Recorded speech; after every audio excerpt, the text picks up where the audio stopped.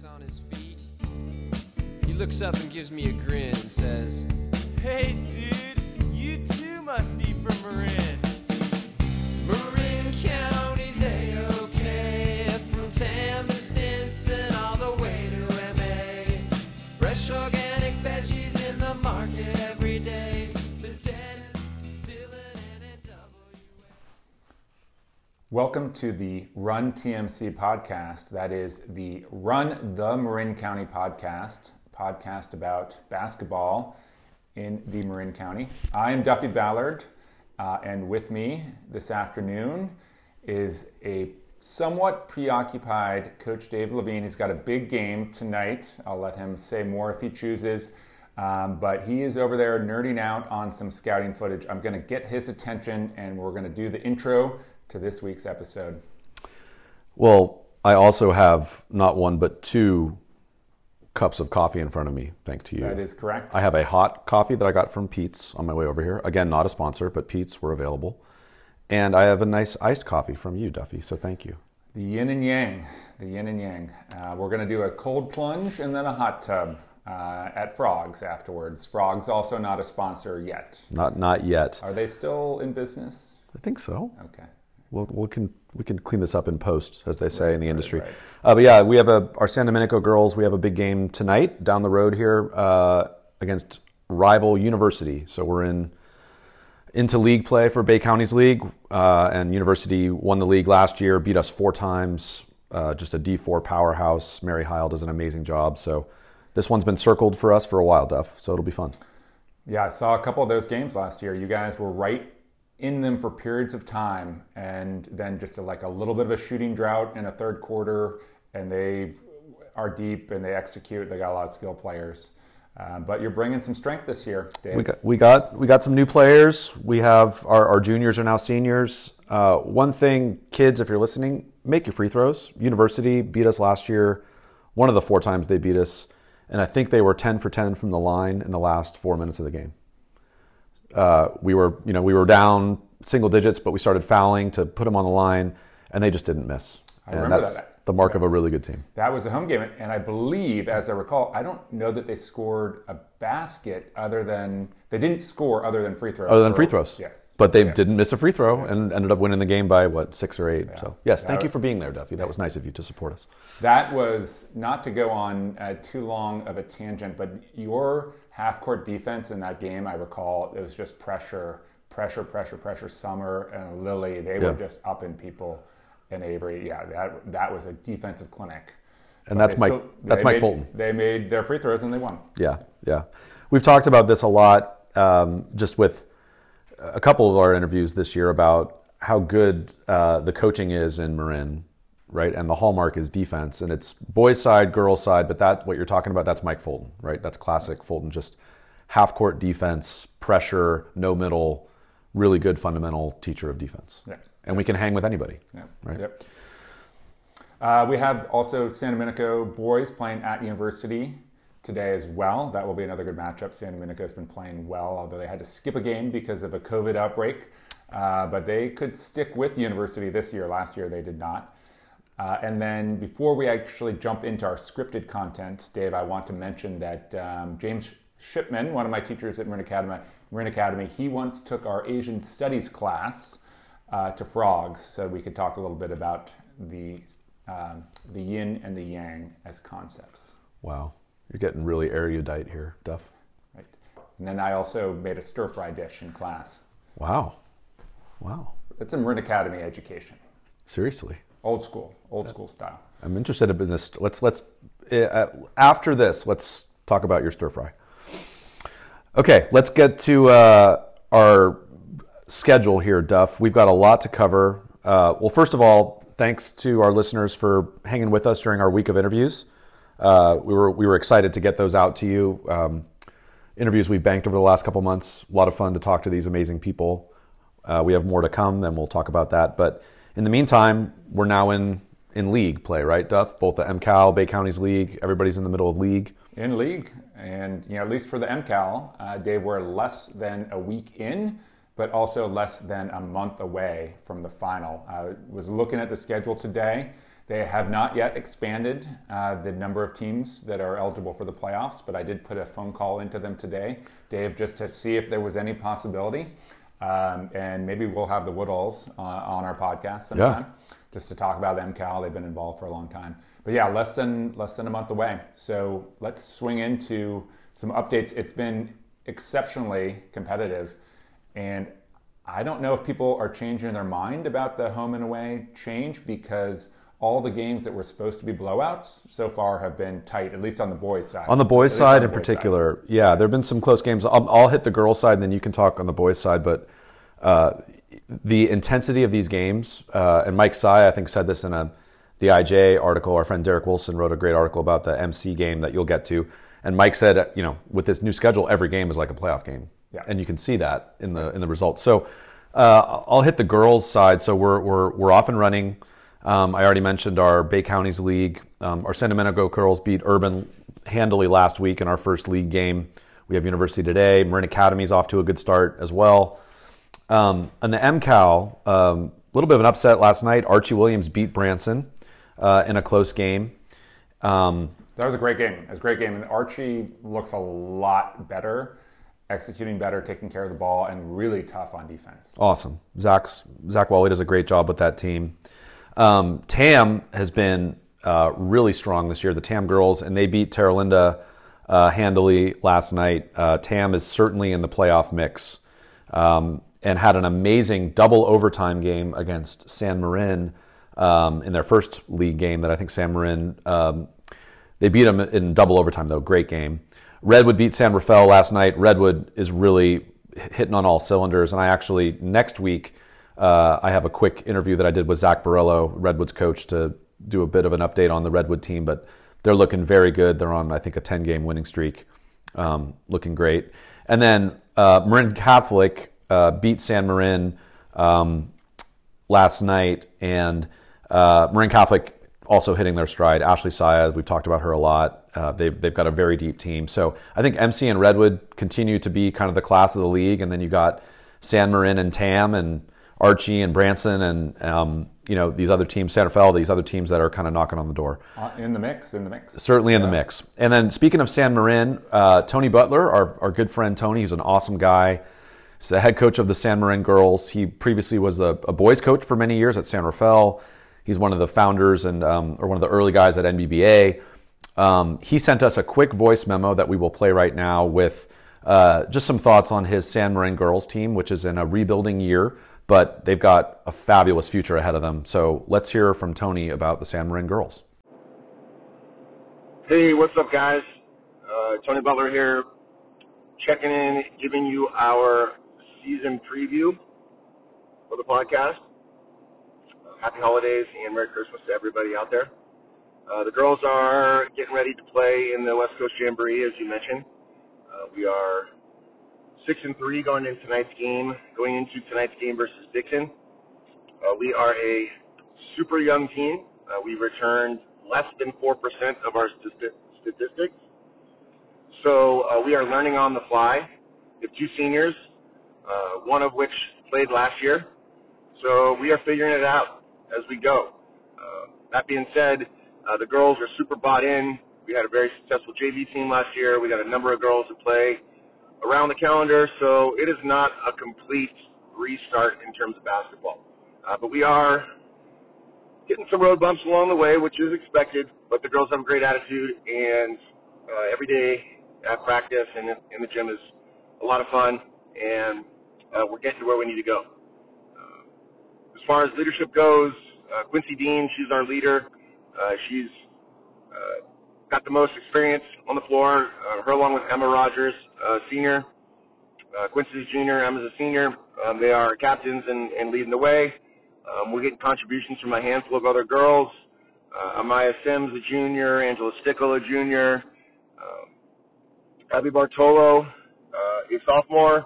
And a couple of freshmen, Brianna Nottingham and Delaney Butler are getting a lot of run. Gianna Garbarino, another sophomore. So as you can see, we are super young, and it's just about experience right now. In every game, it seems to be something different that we can learn from and improve from. So looking forward to the season, and checking back in with you guys soon. Be good. All right, cool. So should we move to the boys, Dave? Yeah, and I'll just say real quick. So since that time that Tony recorded that, they were 6-3 going into that recording. That was a couple weeks ago, as you could tell. They're now 12-5. So since that time, they've had some great success, had good performance in the West Coast Jamboree, and certainly in the playoff mix for the girls' side. Yes, take it away, Duff, on the boys' side. All right, so last night, Marin Catholic beat San Marin in a close game. Marin Catholic also got a close win over Redwood in a non-league game over the weekend. And I think they might have been provoked by the fact that they met a very hot shooting Archie Williams team last Friday night. And we shot the leather off the ball against them, Dave, and had a great win. Unbelievable win for you guys. I think you said, Duff, you guys were, was it 12 for 18 from 3? 12 for 18. And 18 assists, only six turnovers, a couple extra ones in the very final minutes. But anyway, MC has really turned it around. Joe Hammond, who's just been eligible and back from injury, playing great apparently. Charles Williams has been putting up some big numbers in games. So they look tough. And then Redwood, as I mentioned, did have a close game against MC that they lost, a close game against Branson, non-league last week that they lost, and they beat San Rafael by 2. And so that brings us to a San Rafael update from our friend of the pod, Steve Tornello. And this is great, Dave. He set it up so that it is questions that I ask you. Oh, wow. Okay. Listeners, I have not seen any of this. Yeah. All right. Do you know how many buzzer beaters there were in the NBA last season? Total. 22. 17. That's a pretty good guess. 1,230 games. That's 1 for every 72 NBA games. Okay. The year before, 1 out of every 89 games. So, San Rafael, as we've noted on this podcast, Rock Fight City, yes. They've had some tough games, including against us at Archie. How often have they lost on a buzzer beater? Every third game. Very good guess. At this point, because they lost not on a buzzer beater, but by missing a buzzer beater to Redwood, it's 1 out of every 5 games. I'm doing pretty well. You're doing pretty well. So yeah, tough luck for San Rafael, but that means they're hanging in games. They're in games. Gio Brivelli averaging 23 a game. Wow. Really tough cover. So there you go. That is your San Rafael update from friend of the pod, Coach Tornello. Love it. All right. Okay, moving on. So TAM beat Terra Linda in another close game. TAM is now 2-0 after a win over San Marin last week. So they are looking great. Play very tough defense. Prior to that, Terra Linda had a couple guys that were out, and they played against San Domenico at San Domenico. You and I were both at that game, Dave, and San Domenico boys looked great. Yes, they did. And after that, friend of the podcast, Johnny Kearns, gave us a little update, so we're going to share that. He had a quick interview with Coach Baker. Take it, Johnny. Take it. Okay, I'm here with Coach Baker against TL versus San Domenico. Tough day today. Starting out, Chase Adelman being out sick. Tough game. TL loses 71-46. Thoughts on today's contest, Coach? Well, they played well. They shot the ball well. We wasn't full staffed. Our guys wasn't really playing as a unit today. I mean, I think without Chase was the starter and puts up pretty good amount of our points. Second leading scorer. Yeah. So it made a huge difference. David as well. We have a kid on our team, David. He used to put about 10 to 15 lately in the last 3 or 4 games. He was out. So, we've been behind, I would say, I guess, I don't know. I mean, we didn't have what we needed to win today. I mean, and they shot the ball well. So Yeah, San Domenico looked like they were fresh. Shot the 3-ball well. Thoughts on your guys? It looked like you were talking to some guys about not getting a little 3 happy and taking it to the hole. Correct. Did I read that right? Yeah, I mean, what we want to do is, ideally, we don't have a great amount of shooters. We don't have a great amount of shooters, but, we get to the basket fairly well. I think, and that's what gets us going in the end. I said it helps open things up so where the guys that can shoot the ball is able to shoot it, and today we didn't do that today. Yeah, understood.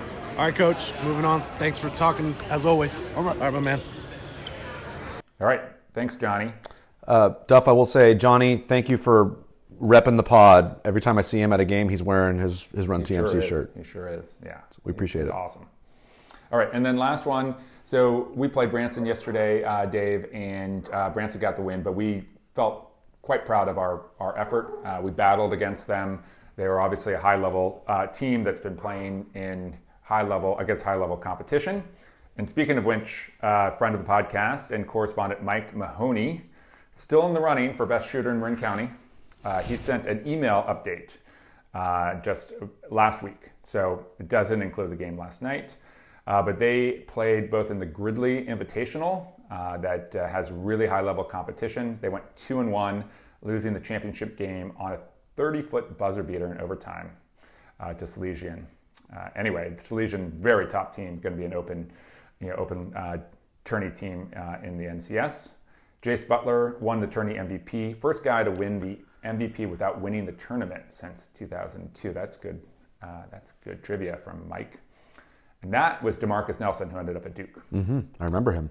And then they played in the Tarkanian Classic in Las Vegas, either before or after that. I'm not sure of the order of these tournaments. I think I was after. So they played in the Platinum Division. That sounds like a very high division to Yep. me, Dave. Top level for non-prep school division. Insanely talented group of teams in this tournament from all over the country. They played teams from California, Arizona, Florida, and they went 2-2 in the tournament. I believe they were pretty much all close games. Yep. And considering how deep the talent pool was, a very good outcome. So then they came back home and they played a couple tight games in MCAL.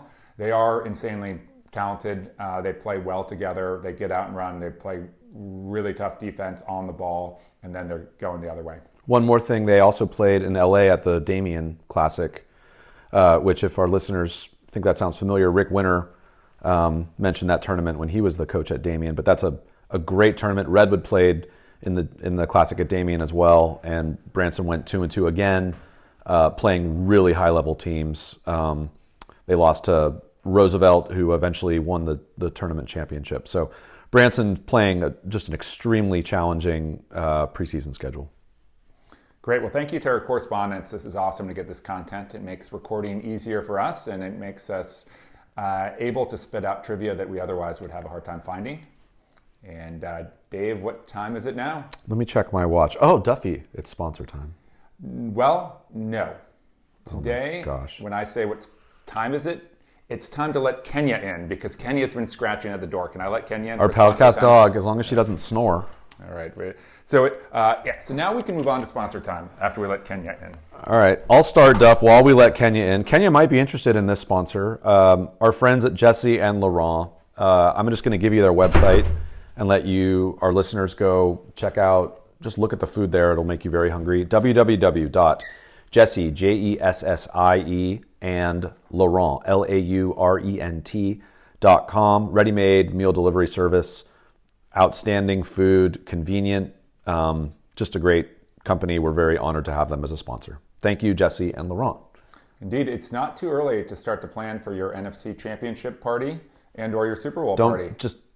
Don't jinx anything. Don't jinx anything. I can't wait to see the Tampa Bay Bucks return to the Super Bowl Yes. without Tom Brady. Two What a unnamed story. NFL teams will play in the NFC Championship game. Okay, who's our other sponsor that we're going to talk about today, Duffy?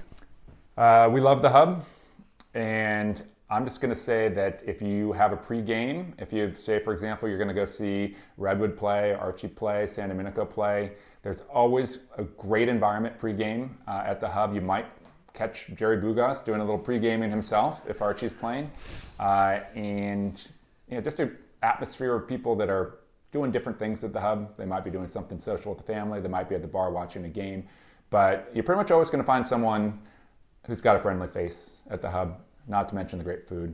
Absolutely. And milkshakes. So thank you, Hub.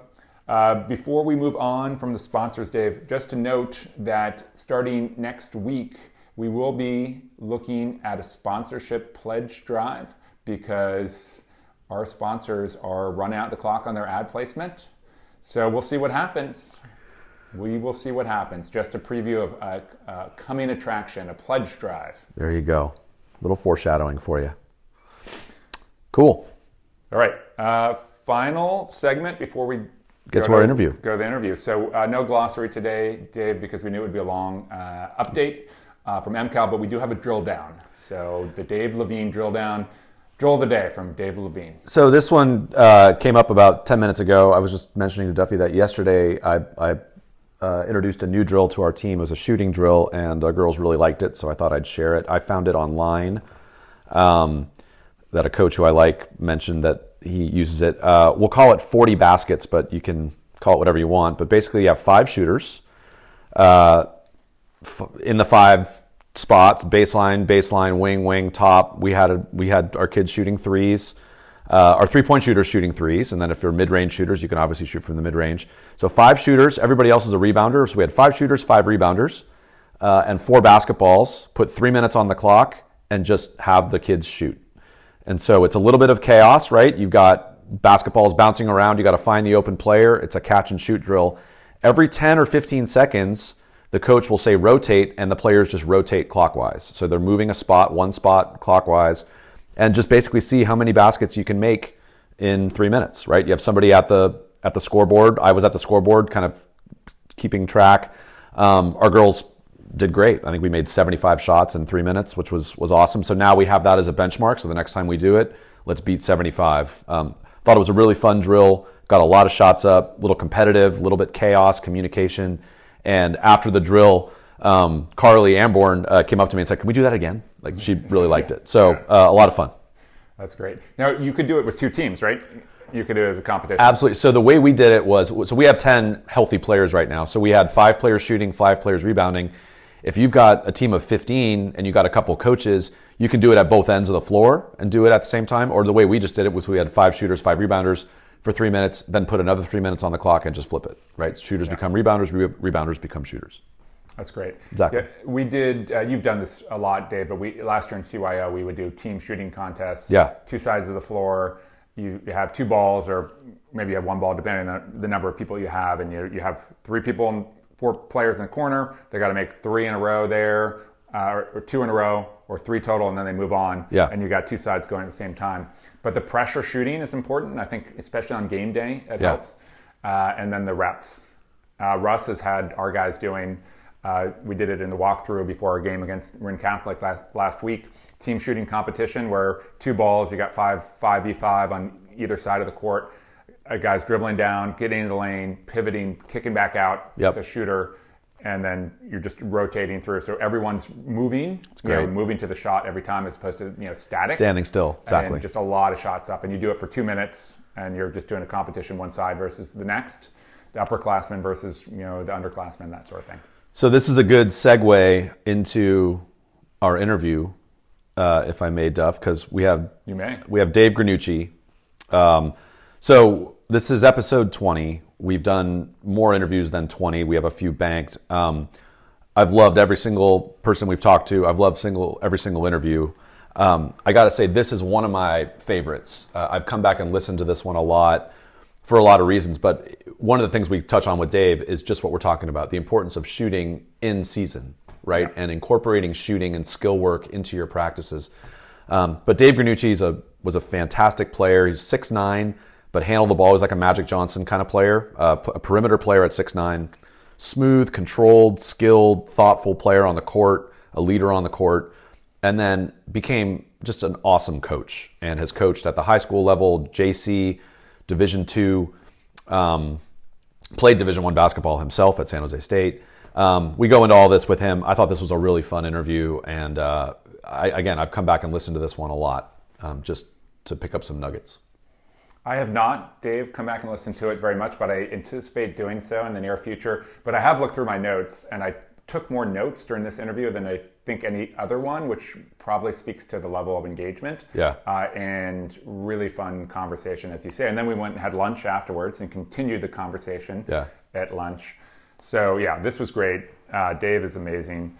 And we do want to do a quick plug for his 707 premiere and their camps, as well as their AAU. So you can check them out at www.707premier.com or on Instagram at 707premier. So they have spring AAU coming up. They just finished up their winter camps. So please check that out, especially if you're up in the 707. But even if you're not. That's right. If you don't mind a little commuting time.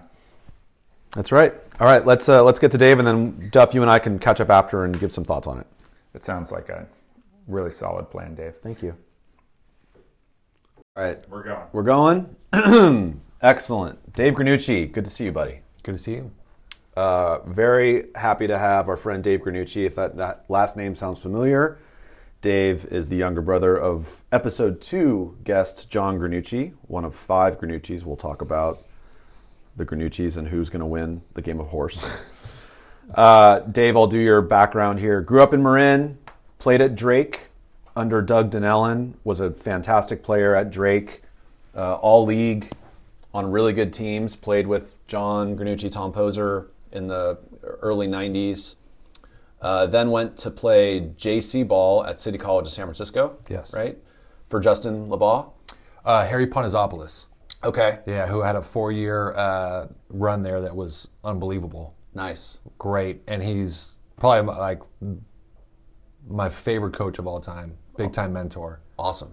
All right. Well, I want to come back to that. Yeah. Because City College has had a great legacy. Yeah. But Justin was an assistant coach there. There we go. And we were the same age. Nice. Okay. And Justin's been there. He's been the head coach there. They've won the state a couple times. He's really good. Dave then went from City College to play Division I at San Jose State. Mm-hmm. He left San Jose State and played pro ball in Italy, right? Yeah. For a couple years. And then came back and embarked on a long coaching career, which he's continued to this day. So he was an assistant coach at City College of San Francisco for a few years. Then he went to College of Marin as an assistant and then took over as head coach at College of Marin and had some great teams at College of Marin. He then moved up to Washington, where he was the assistant coach at St. Martin's, a Division II school, coaching under Alex Pribble, right? Yeah. Another Drake legend who is going to be a guest on this podcast, currently the head coach at Idaho. That team, I saw them play actually. Luke Chavez was on that team, Bucky's son. We also had Brandon Kenilvort, and Mike Hayward was a volunteer assistant. So a lot of Drake, Yeah. lot of Drake vibes on that St. Martin's team. That's awesome. Dave then came back to California to take over as head coach at Justin Siena High School in Napa. Were you there 3-4 years? 3 years. 3 years? Yeah. And then joined the Sonoma State coaching staff, Division II, as an assistant coach for a couple years under Rich Shayowitz, who's been there for a long time. And now Dave has started his own club basketball program called 707 Premier, which we're going to talk about. So he's disrupting the club basketball landscape up in the north, which is awesome. So Dave he's an old friend. He's a fantastic player. He's a great coach. He's a great guy. You can see this. He's 6'9". Yeah. 6'9" and can handle the ball, can shoot it, can pass. One of the most fun players to play with. Basically Magic Johnson, but Marin style. And a great coach. And I loved watching his teams play. I would go to his College of Marin games a lot with John and watch. And those teams were awesome. And he kind of rebuilt that program. And you're a really good recruiter. I want to talk about that. We always find it's interesting to talk about the recruiting process. So, Dave, let's talk about you developing as a player. So, you grew a lot in high school, right? Or when was your growth spurt? It was pretty gradual, actually. Yeah. I think when I got into high school, I was 6'2". Okay. And then when I was, by my senior year, I was 6'6". And then I grew another 2.5, 3 inches after. So it was never like I never hit a spurt where like I grew like 5 inches in the summer or something like that. Yeah. Okay. Yeah. So were you always a good? Because I remember way back, like when Duffy and I used to work out with the Fultons at Fairfax Pavilion. You were there. You were tiny. You were just a little kid. Yeah. You could always handle the ball. You could always shoot it. Yeah. So as you started to grow, did you get pressure from your coaches like, hey, you got to get down to the post, or because you always seemed like you could handle the ball, right? Yeah. So how'd you manage that? I was lucky. My dad was my coach, so he coached us in CYO all the way up from 3rd grade through 8th grade. Obviously, we all had great coaches and camps around this area. Yeah. And what my dad taught us every day in practice and emphasized was just basic fundamental skills. So there was never, I mean, it wasn't like he was like this guru that understood positionless basketball, but it was just like, hey, you're whatever size you are now, who knows what's going to happen in the future? Let's teach you the basic skills of ball handling, passing, shooting, playing different positions. So that's how we were all taught the game. So like every one of those kids that played with us in CYO, when they went on to play high school, they all had the ability to step out, whether they were tall, do different things skill-wise because they were taught those basic fundamentals at a young age. So that's kind of how it started. And I just felt really comfortable away from the basket, at least facing the basket. Yeah. Even as I grew and got got put into a position where I had to play a power forward center position. A lot of what I did as I got to college and beyond was kind of a point forward. They'd run a lot of offense through me, not to essentially finish the play, but to lead, the assist or the hockey assist to run the offense. So I always felt more comfortable facing the basket, and I think it has to do with the fact that when I was younger, we were taught those skills, and then when we would go out and play in our backyard, it was I wasn't working on post moves, I was working on shooting. And we would play one-on-one, and it was always facing the basket. So I think all those different things. Yeah. So when you were growing up, and that's cool. I forgot that Ron was your coach. I mean, how did you get better, do you think? Was it from playing pickup at the Drake Outdoor Courts? Was it working on your skills by yourself? Was it playing one-on-one with your brother Greg and your brother John and your sisters Anj and Mare? Yeah. What do you attribute to how you developed such great skill?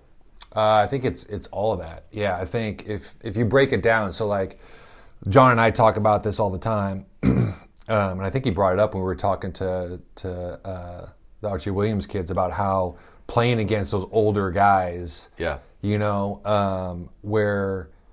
you're going to get beat up, but you're also learning how to play, and you're also going in and playing a role. So you have an understanding of like, hey, I'm not going to come in here and shoot every shot. I'm going to come in here and I'm going to defend. I'm going to rebound. I'm going to not turn the ball over. Yeah. So these guys trust me. Yeah, and I can stay on the court. Yeah. So there's that part of it. I went through a phase where I was kind of when this was younger, probably before junior high.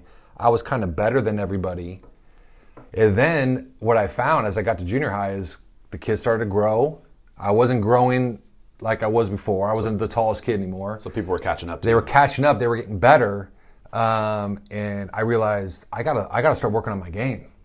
I can't just bank on the fact that I'm better than people. So I started every night. I'd come home and I'd be in the backyard working on ball handling. Yep. I'd take the Lavin camp had a booklet of different drills to do for in the off season. I'd take that booklet and I'd do every drill that they had. And I saw myself improve. So there was that. My oldest brother, Greg, who was probably the least talented out of all five of us, got the most of his ability. Yeah. Because he was up at 6 a.m. during the summer, opened up the Drake gym, worked out, and then he'd work the camp. Then he'd play in the summer league. He'd run the summer league as far as opening and closing the gym. Yeah. So I learned that work ethic too. So I'd go in the mornings with him, and a lot of times I'd rebound for him. He wouldn't let me work out with him. It was more of me rebounding and fetching the ball. But I learned that like, all right, I gotta work on my game. Like this guy's in college. He started at Sac State when they were Division II, then went to Sonoma State. Yeah. But he worked his tail off. I remember. And I learned then that like I need to start working. Yeah. And I needed to spend time on my own working on my game to gain confidence. I need to continue to play with the older guys just to learn how to play, get tougher, stronger, and then we would play in the backyard 2-on-2, and that was usually who were the teams? So it was me and my sister Meredith. Yep.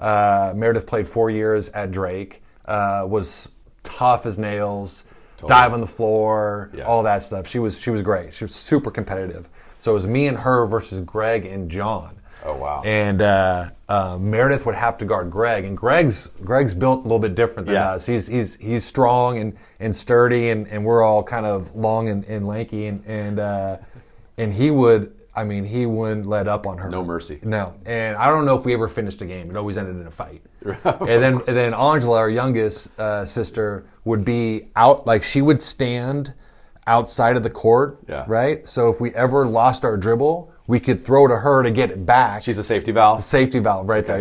Yeah. So she would just sit there and then throw it back. And it was, I miss those. Those days were awesome. I mean, it was a small court, you know. Yeah. I don't know if you've been to that. Yeah, totally. Yeah. But it was, we looked forward to it. It was a blast. We loved it. It taught me a lot, you know, because you're working in a small space too, so you have to be efficient with what you're doing. Totally.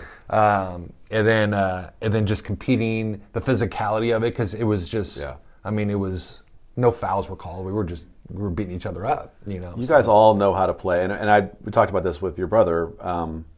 You know, it's interesting. It's really unique. It's not unique to have a big family of 5 kids. I think it is unique that all 5 of those kids play the same sport and they're all really good at it. Yeah. I mean, that's amazing when you think about that, right? I mean, Totally. Everybody's got their own interests. Everybody's got their own profession. You all played basketball. You were all really good. You all played multiple years of varsity on really good teams at Drake. I mean, that's pretty cool. It is cool. And the funny thing about it is my dad never played. Yeah. My mom played. I think John told you the story a little bit. But my dad had a real passion for it. Like he really did. Like we'd come home. He was a big Celtics fan, so we watched the Celtics. And I think I actually kind of give a lot of credit to my oldest brother Greg, because he kind of paved the way a little bit in that he got really into it. Yeah. And I think that just kind of bled down. That set the tone. Yeah. Because it was kind of, you know, I remember when he was deciding which high school to go to. It was kind of like whatever high school he decides between Marin Catholic and Drake, we're probably all going to go to that same school. Right. You know, and he chose Drake, so we're just kind of like, all right, we're all going to Drake now. Yeah. You know, so it was we kind of followed that path, but we all played, up until 8th grade, we played every sport. We swam, baseball, soccer. Yeah. You know, we did everything. Yeah. Yeah. Yeah, very cool. So when you get to Drake, when you started playing for Drake, had Doug taken over or was Pete still there? Pete Hayward. My freshman year, I played freshman. Pete was still there. I think was it Pete's last? No, I take that back. It was Doug's first year. Okay. My freshman year. But Pete was helping him out. That's right. Yeah. He was the assistant coach. Yeah. And Paul Trevor and Mark Lewis, both Drake guys. Awesome. Great guys. Amazing. Trev's obviously had Stanislaus. Yep. Doing a great job there. They were our coaches, our freshman, my freshman coaches, and they were unbelievable. Paul Trevor, would like to get him on. One of my favorite people. Amazing coach at Cal State Stanislaus, as you said. Just a great inspiration for people. And then let's give some love to Mark Lewis. Hi, Lou. Absolutely. Mark Lewis. His dad was George Lewis, right? Was the athletic director at Drake for many years. But Lou Math was teacher, a great shooter, lefty, has played in our adult league, and is just a fantastic human. Has been teaching at Las Lomas High School in Walnut Creek for, 20 years, 25 years. Great guy, great basketball player. One of the most beautiful shots I've seen and played against. Just high lefty release, very efficient. Pure stroke. Always great follow through. Can stroke it 30 feet out. Yep. Can't give him any space. Yep. Shout out to Lou. He's phenomenal. I played a ton with him in summer leagues too. Yeah. A couple things about both those guys. Well, I ended up being number 15 because of Paul Trevor. When I grew up, I watched Paul Trevor and just how he played, just his intensity and and just his energy. Yeah. And I loved it. So I was like, I want to wear 15. I like that. And I just go into those games at Drake when they were good. And then I remember watching Lou play too. And I was so naive, and this is not a knock on Lou because he's a good player, but I remember hearing that he was going to Cal, and I was like, oh, is he going to play at Cal? Like, he's got to play at Cal. Like, he can shoot the heck out of the ball, all this stuff. Yep. And then we ended up playing a bunch of years in summer league, and he's great. He can shoot it, and then he's got the air guitar. Yeah. Has he done the air guitar after he gets hot? Yeah, totally. Oh, that's awesome. Yeah. I don't think I've seen that. You haven't seen that? Oh, I guess I always shut him down. I just got to move by a little bit. He's the best. So what position did you play in high school? Because I remember you bringing the ball up as a big. I mean, I want our listeners to get some context. Today, it's not weird to watch a college game and to see a 6'8" guy, 6'9" guy bring the ball up the floor. Because today, as we talked about ad nauseum, it's 5 out. It's positionless basketball. Yeah. Back when you were playing in the early 90s, that wasn't as common. So to see you bring the ball up the court, other teams were like, oh, crap. Yeah, right? Yeah. So were you, what position as you progressed, freshman, sophomore, junior, senior, were you always playing guard? I was always playing the perimeter, yeah. So Perimeter. So my freshman year, I handled the ball quite a bit for the freshman team, obviously. Yeah. When I got to varsity my sophomore year, I played probably, I would say, like the 3.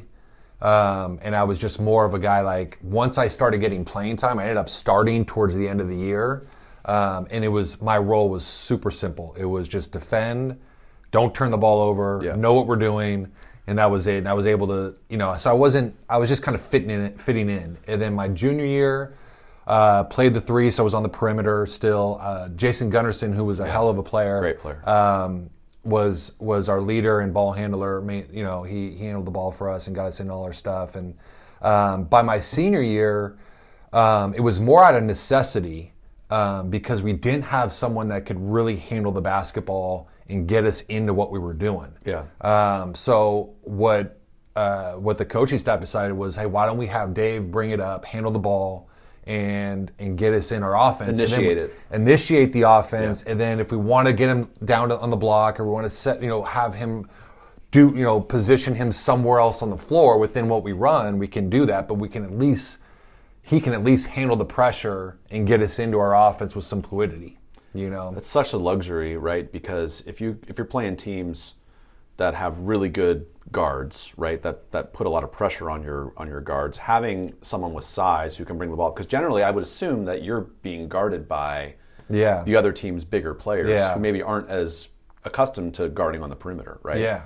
So that's a huge advantage. Yeah, totally. And it's funny you say that about the different, just how basketball has changed. I remember when we were playing is it the Sand Dune? Is that the one at SI, the SI tournament? Sand Dune Classic. Yeah, we were playing in that tournament. I remember we were playing Berkeley or somebody, and we were warming up, and a couple of guys on the team walked up to me like, hey, are you that 6'6" point guard?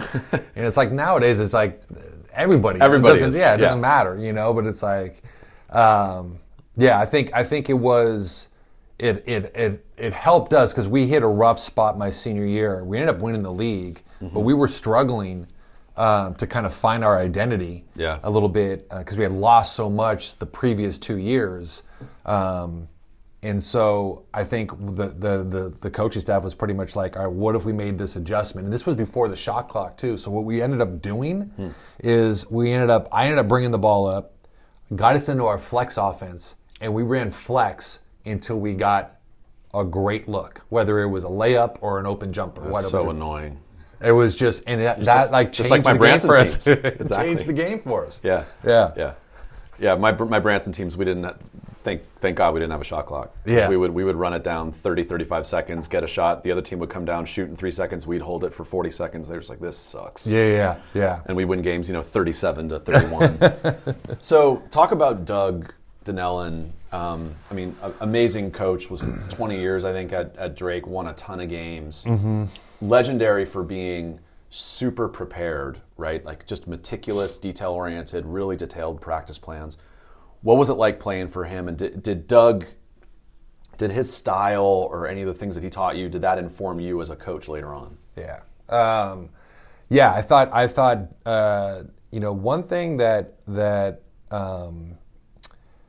I learned from Doug, and I think that he did a really good job of, is while he did have, he had standards, right? So he had expectations and a standard of what's the non-negotiables, that people like to say, but there was flexibility, right? Okay. It's like I got to know who these guys are, right? And I got to be understanding of that. And if what I'm trying to do isn't fitting what these guys that we need, we got to make an adjustment. to do that, you got to know who you're coaching. So I think he did a really good job of getting to know us as people. His door was always open, those types of things, So that was huge. And then he didn't, he was definitely ultra prepared, like every single day, every single game, super detailed. But there was also freedom out there. It wasn't a controlled, type of preparation. It was kind of like. You got a question? Well, sorry. The preparation, was it like prepared about the personnel on the other team? Or was it what they were running? It was about us. About you. It was about us. Now, there was preparation for the other team, not so much like it is now. Right. Obviously, I mean, now you have... With technology the technology now, every different level, it's like that's once you're in season, I mean, that's what it's about, like, preparing for your opponent. Yeah. There was preparation there, but it was so much about us, like what we do, being really, really good at the things that we need to be good at, honing in on those. And then he really did a good job. I mean, he trusted his gut. That's the other thing in games. His in-game coaching, I thought was really good. I thought he did a really good job of that goes back to having a feel, knowing your kids, knowing your team, knowing the situation, knowing your opponent, all those different things, and then making a decision based on that. And I thought he did a phenomenal job of that. He was playing a sophomore, he was playing me, but then he made, he hit the right button every time. Yeah. I remember him, he was, we were playing a NorCal game, and he's comes. It's funny. I don't know why I bring up this story, but it makes sense to this. But we're playing NorCal game. I forgot who we're playing. I think we're playing Marysville, or we're playing in Marysville, and someone's in foul trouble. And he comes down the bench to me and Brooke Steiner. Yep. And he goes, "Hey, when do you guys be ready in case he comes out of the game, or in case he fouls out? You better be ready." And what that taught me too is he's prepared for what's going to happen next. Right. So he's thinking about the next play, the next few things that now the guy didn't foul out was Nate Wood, ended up staying in the game, hit a big shot and all that, but. So those types of things, like he's not caught up he's watching the play, but he's thinking the game out the entire time. You know what I'm saying? So totally. It's there's a lot of things from that I took, and I think the biggest thing is his prep, like you guys touched on, like his prep as far as like making sure his teams are completely prepared, and also one thing he did. That I thought was really good is we did a lot of skill work. We did a lot of skill work that I know a lot of coaches don't do. Yeah. Didn't do as much back then, and they still don't do, I think, enough now. It's interesting you say that. Mike Saya, we interviewed Mike and Ashley, which was great discussion, and Mike was talking about playing for Pete in the 70s, and one of the things I was asking about, Pete's style, and he said, we did so much shooting. Yeah. And and he said people would say like, wow, those Drake teams shoot really well. It's like, yeah, because we work on it. Yeah. And Pete was a great teacher of shooting. So it's interesting that, Doug extended that too, because I've heard that about him, that in your practices, a lot of time was spent on skill work. Yeah. Even in season, right? Which I think is the most important time. Absolutely. Because like a lot of teams are focusing in on all their offense and defensive schemes and all that stuff. And then next thing you know, you haven't shot the ball in like 2 weeks. Right. And you're supposed to go out in a game and make shots. Like, that's impossible. Yeah. Yeah, absolutely. Unless you're doing stuff on your own, which a lot of guys, kids aren't. And it's hard to find time. It's hard to find time. Yeah. What is a good way to do that in the context of also doing your prep? We try and obviously run our stuff and then always have a shot at the end of it, but that's low volume shooting. Are there other ways to incorporate a lot of shooting within the context of that? So, when we talked to Ashley Saya, Mike's daughter, who's an amazing coach at Marin Catholic, she said, they do a ton of shooting in their practices, and it's interesting. I didn't bring this up with her, but so do we at Fulton. Does that too? Like at San Domenico, we'll have, a 90-minute practice, and it's intense drills, shell drill, scrimmaging, but he always sets aside 15 to 20 minutes at the end of practice for us to do shooting. Yeah. And it's game shooting, it's break up into teams. We're doing, our guards are shooting threes, we're shooting mid-range, but we're getting shots up every practice at volume. Yeah. Because you need to. Yeah. It's to your point, right? If you don't, this is the time where you really need to get your shot honed. Yeah, for So sure. it's really such a important. skilled game that like you have to. Yeah. I think it's if let's say you're practicing for an hour and a half, hour and 45 minutes. I would say 35 to 45 minutes of the first part of your practice is all skill work. And then you're going in after that. You're going into your different concepts. Defensive and offensive stuff. A lot of maybe short-sighted games, like small games, Sure. of 3-on-3, 4-on-4, and then bleeding into 5-on-5 stuff. But like I think the more confident your kids are on the floor, the better you're going to be, regardless of what you're running and what you're doing. If they don't believe they can make a shot, because they haven't shot, doesn't matter what you run, Right. So I think that's the biggest thing that I've taken away. Because when I was a young coach, I was just like, all right, what do we need to get better at? We need to get better at this. And then like at the end of practice, like, God, we didn't even shoot. Right. And then the next practice, I'm like, we got to find time to shoot. All right, we didn't even shoot. Because I'm so focused on trying to control the game. Totally. Right? I need to let go of that and let these guys feel confident, feel good about themselves, feel comfortable, feel prepared, because they got to make plays. They got to make shots. Yeah. It's funny you say that. The two things that my self-reflection on when I was coaching a couple years ago versus now is exactly what you said. I would spend so much time working on these concepts and not just do skill work. That's one thing. Yeah. And two, I used to do a lot of 5-on-0 stuff, or as Tyler Gaffney says, on-air stuff, where we're running our offense 5-on-0 or doing drills without defense. Yeah. I find that as I get older, it's not very useful, right? Yeah. You got to give the kids exposure to playing against live defense. So that's why I love short-sided games. I love 3-on-3, 4-on-4. Yeah.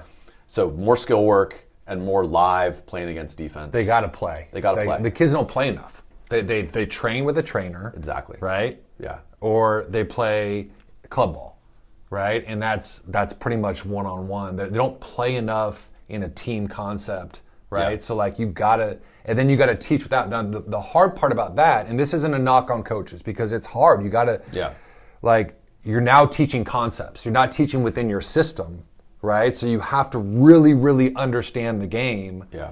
To coach in a 3-on-3, 4-on-4, 5-on-5 setting. Yeah. So a lot of coaches want to control it because they only know what they know. And I also kind of agree with that, because you got to be confident in what you're teaching. If you don't feel confident in what you're teaching, you're going to lose your kids. Yep. They're not going to trust you. Yeah. So I it's the same thing, Dave. Like I remember my first year at College of Marin as a head coach.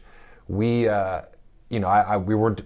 grinded these guys. Yeah. Like I grinded them so hard. By the end of the year, we were 16 and 7 with 3 games left to go. And I think they were all at home. We just had to win 1 game to make the state tournament. We lost all 3 Because they were just tired. They were just burnt out. Yeah. Complete. And I left that off season I spent just going, I can't do that to these kids. Like that's on me. We lost because of me. Yeah. We lost because my own fear of losing, to make sure that we were prepared, or I could control every little thing that was happening. These guys, they were done. They were spent. Well, you absolutely can overcoach, right? Not you personally. Yeah, for sure. In light, we can overcoach, and Fulton's great at this. Sometimes he'll just say, "All right, no practice today. Like we're a tired team. We need a break. Yeah. Or let's watch video today. Yeah. Right. Or walk through. Or do a walk. Let's put on some music, shoot some shots, and all I want to do is just walk through our shell. Exactly. Just to make sure we know where we're at. Yeah. For about 10 minutes, and then the rest is shooting with music playing. Yeah. Because you want it to be a place where they want to come. Right. That's the other side of it too. Like hey, I'm excited about practice. It's got to be fun. There's got to be some fun. It's got to be like I started to once I figured that out, I still wanted a little bit of like them on edge. So I want a little bit of like fear, not fear as far as like I don't want to make a mistake, but like I don't know what this practice is going to be. Yeah. Because we wanted to make sure it was physical and hard. Sure. but we also wanted to make sure it was fun. Yeah. You know, we wanted a competition to it, but we wanted to make sure they wanted to come back. Like, all right, what's going to happen today? Yeah. You know, so. There's one thing I wanted to come back to. It was interesting when you talk about Doug, that he spent a lot of time preparing you guys, right? When Duffy asked, like, are you looking at the opponent? I mean, I remember Steve Lavin talking to me about John Wooden when Lav was at UCLA, and he would spend a lot of time with Wooden. And Wooden's philosophy was focus on us and what we do well. And Wooden wouldn't even, now obviously this was in the 60s and 70s, so technology wasn't abundantly available, but Wooden didn't want his players thinking about who they were playing. He didn't want them to think about Houston or St. John's or whoever they were playing. He wanted them to focus on UCLA. Yeah. Who we are. If we play well, that's what we can control. You can't control who we play, right? Yeah. You can control how we play. Yeah. And so I've always liked that.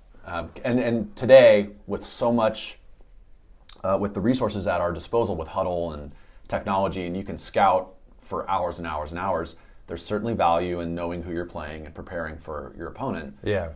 But I like coaches that really focus on, okay, let's focus on how we play, not who we're playing. For sure. I agree with that. I think there's, just depending on what level you're at, for sure. I think you can, like, understanding personnel is important. Like, who you playing, like, individually, who are these kids? Yep. What are their strengths and weaknesses? What do we want to force so-and-so to do? That's important, for sure. Absolutely. But once you start getting into, like, what they do schematically, as far as, like, offensively, defensive, like, you can have an offensive way of, like, you want to attack them, for sure. But, like, if they have 30 sets and you're trying to go over all 30 sets, You can't prepare for no. Like, your kids still don't even know your own sets. Exactly. You know, like, now they're trying to learn theirs Yeah. and have to defend it in real time. Yeah. Go ahead, Duff. Yeah, totally agree. And we've had enough interviews where a coach will say, yeah, I just try and give the ball to my best player, right? And as a coach preparing for another team, identifying the other team's best player and how you're going to disrupt them, how you're going to get them out of rhythm, like, that's probably the number one preparation thing, that one might do, especially if the team has a dominant player. Yeah, Absolutely. totally. And I think also, like, Absolutely. what are they doing that allows them to have success? So, like, as far as, like, what's their philosophy? Are they a 3-point shooting team? Do they like to score in the paint? Do Yeah. they post up? Like, those types of things. All right, what are their strengths? And let's take away their strengths as a team. Yeah. Everybody has a way they're going to guard screens. Like, you have that already built in. Don't adjust that. Right. Unless you really need to, because they're killing you on something. Right. But once you start to give your kids too much information, it's overload, and they don't have they don't keep any of it, retain any of it. Even at the highest level, like, even when I was at St. Martin's, and when I was and even with Rich, it was always that fine line as far as, all right, what should we give these guys? And both are different. Rich at Sonoma's like, hey, personnel 3 clips. We ran a matchup zone, so it was more about what they do against zone. What are some of the actions that we really need to focus in on? It was maybe like, 3 or 4, and we would go through those. And then with Prib at St. Martin's, it's more of he wants to know kind of the sets that he thinks were more man-to-man based teams. So it was more of like, what sets are going to hurt us, right. And then really personnel based, like, who are they personnel wise? What are the matchups we need to worry about? Yeah. Because especially later in the year, everybody knows everybody. So now those scouts become just all personnel based. Like, we know who they are, especially if they're a league opponent. It's like, who's playing well right now? Where are they getting their buckets from, and how do we make it hard on them? Yeah. Awesome. So you go from, let's go back to you as a player. So you go from Drake and you go the JC route. You go to City College, right? So how was that adjustment for you, going from playing high school ball where you were really good to playing, now City College is a fantastic program. You mentioned you love the coach. So talk about going the JC route. Yeah, so I mentioned earlier that Justin LeBall, who's the head coach there now, we're the same age. So the reason that is, or how that came about, is I took 2 years off after high school. So I was hoping, like all these high school kids are, to get some sort of offer in something. Yeah. And nothing happened. I had some interests, but it never materialize for me. So I was kind of lost after my senior year. Yeah. So I didn't play basketball for 2 years. I didn't go to school for 2 years. And then I got a call from, it was actually Doug Donnellan actually played a role in this. He got me in touch with Harry Panizopoulos, who was at the time just got the job at City College of San Francisco, that has a rich history of a tradition of winning, and they had hit a little bit of a rough spot. So he was coming in, he just got the job, and so when I met him, it's so funny. I went to City College. I almost was like I was going for a job interview. Like I kind of dressed up, and I went to Bring your resume. Yeah. So I go to meet him at City, and I walk in his office. He's like, "Well, actually, we're gonna go play in a game at Holy Names." It was during the summer. Yeah. And he's like, "You want to play?" I was like, "Well, Coach, I don't have any gear." Yeah. He's like, "I do have shoes, but I have nothing else." He's like, "Well, I got some shorts and some stuff for you." So we head over to Holy Names in Oakland, and at the time, Doug Donnellan's nephew, Michael Eastis, was on the team. That's kind of how this whole thing came about. And so I go and I play. I hadn't played basketball in a long time, so I was kind of like, Were you out of shape? show up. I was out of shape. Yeah. But so I go, I play. I had a blast, and it just felt good that somebody wanted me to be a part of their program. Yeah. And so I spent the next 2 years, like probably the best basketball experience of my life. Like, I think it has to do with the timing too. Like I was in a transitional stage in my own life as a young male trying to figure it out, and then I got out of kind of Marin. I was living in San Francisco, and the first year was rough. The first year, very up and down. Game was going really fast. And then, we were solid. We were okay. We weren't great. And then my sophomore year, between my freshman and sophomore year, I worked out 5-6 days a week, lifting, working out with Brad Dugan, who's the legendary coach there. Legend, absolutely. Who is phenomenal. Just I owe a ton to him. And working out with him every day. Playing a bunch. I played in the Pro-Am during that time as well in the city. Kezar. Yeah, Kezar. And then going into our sophomore year, we had pretty much everybody back. We had some new pieces because we were young. My first year, we were all kind of freshmen for the most part. Yeah. And I give all the credit to, honestly, to Coach Panizopoulos, who I still talk to this day, who to me is, if you're talking about like who I learned the most from as far as a player that I've applied to as a coach, it's him. Like just the way he instilled confidence while also being a disciplinarian and being hard on you at the same time, like demanding of like, you need to do this, but also like believing you at the same time. That's balance. That's a really hard balance to strike. It's super hard. So you make a mistake, you make a boneheaded play, you coming out and he's reaming you, or is he letting you play through it? Like he's letting you play through it, but he's letting you know about it. Okay. But he's also like he's also the same guy. Like this is why I love the guy. Like you're the best player, right? Hey Dave, come in here. So this is what I'm gonna do. I'm gonna yell at you the first 5 minutes of practice or 10 minutes of practice. I'm gonna kick you out of practice, send a message. Okay. And you have this agreement with him. Yeah. And that's exactly what he does. Yeah. To get everybody to fall in line. This is the Bob Knight. We just talked about this when Knight passed away.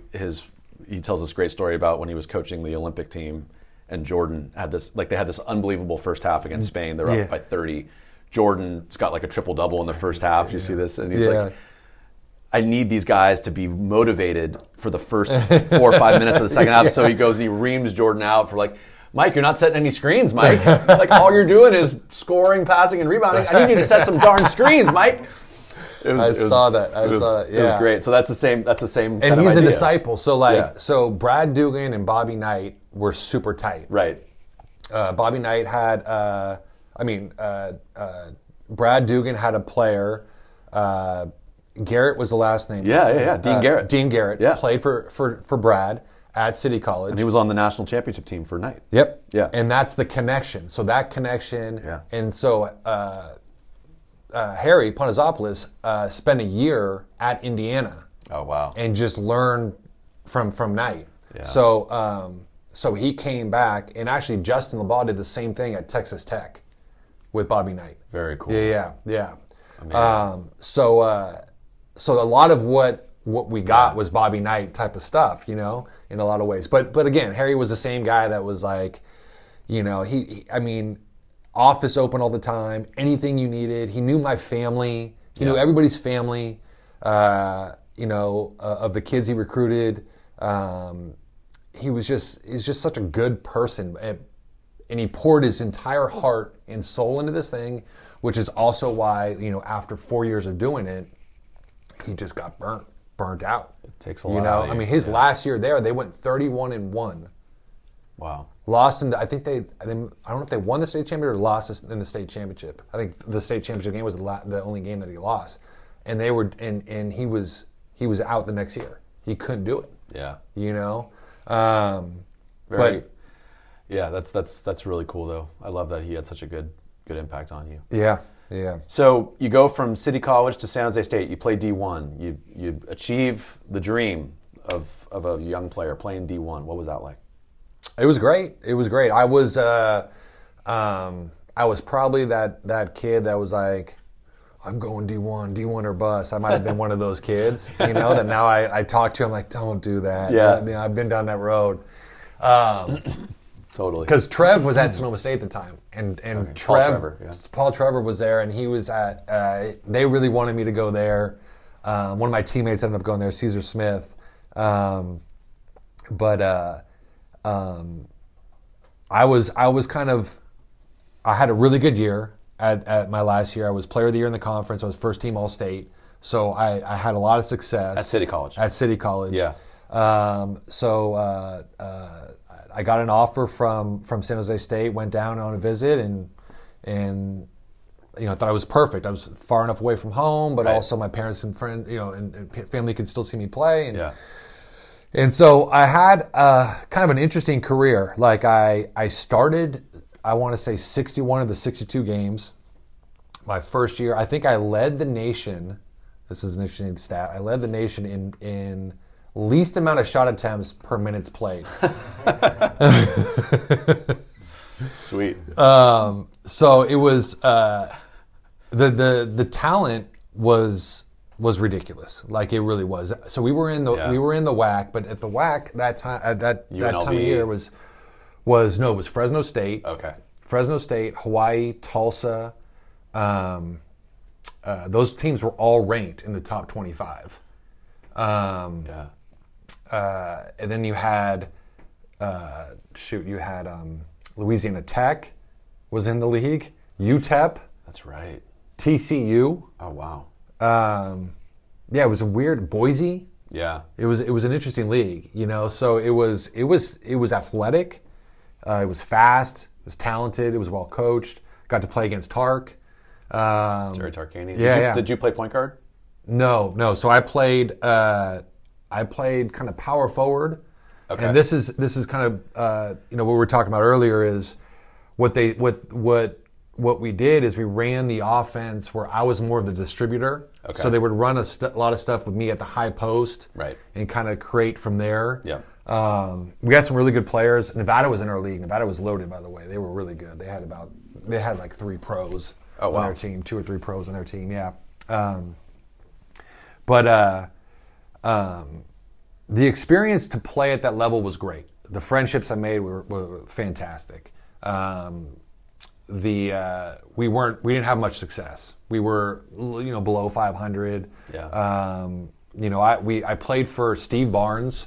Steve Barnes was an assistant to Larry Eustachy at Iowa State when they had success. Yeah. Got the job.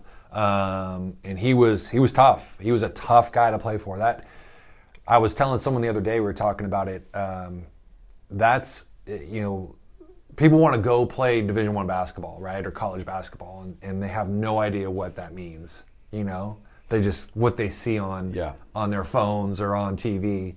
But when you get in it, it's hard. It's hard. Yeah. Like it's super hard. You got to love it. If you don't love it, you're gonna get eaten up. So talk about the sacrifices you have to make, because you've got a social life theoretically. You have academics. Mm-hmm. You have sports, and a Division I athlete. I don't think people appreciate how much time goes into being a Division I athlete. How it's not just 2 or 3 hours of practice. You're watching film. You got training table. You got to, there's so much that goes into it. It's all encompassing, right? So something's got to give, right? So talk about sacrifices you have to make to be a D1 athlete. Yeah, I mean, I think more so now probably than back then. This was 2000 to 2002. Okay. So this was a while back, but now I think there's more of it's controlled. I think now, or more of it is planned out. Like you have, like there's a place you have to be all the time. I think now. Yeah. As opposed to maybe back then. Yeah. But the sacrifices you're making, like you're not going out on the week. When everyone else is going out, you're not going out. Yeah. You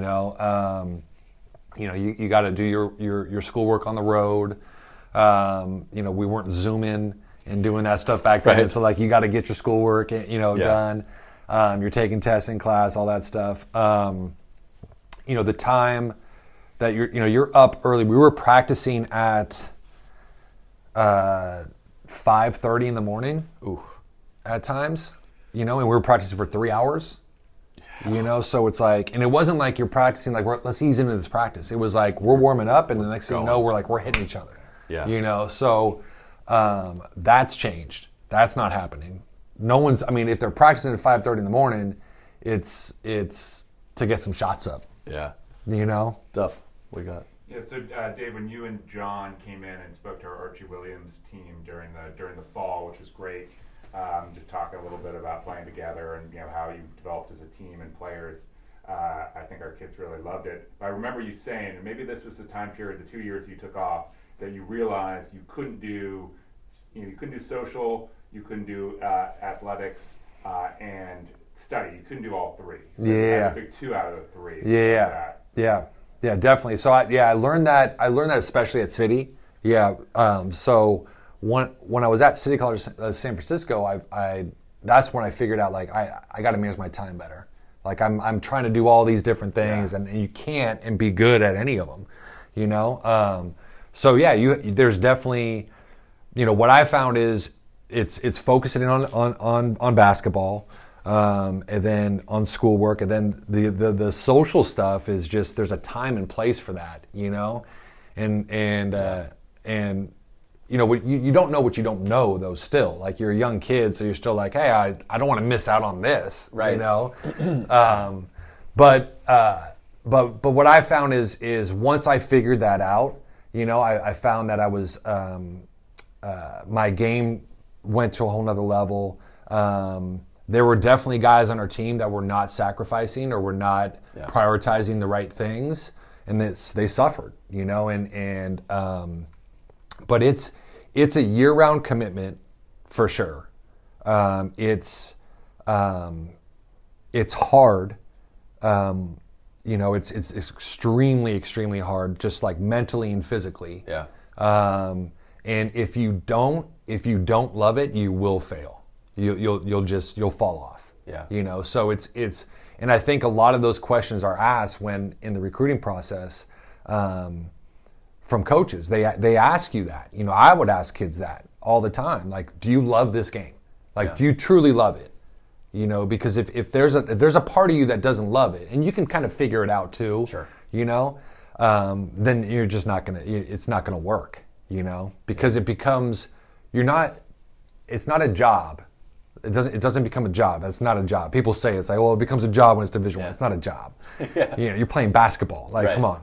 Yeah. But it's right below that because your time is not your own anymore, and if you want to be successful at it, you know.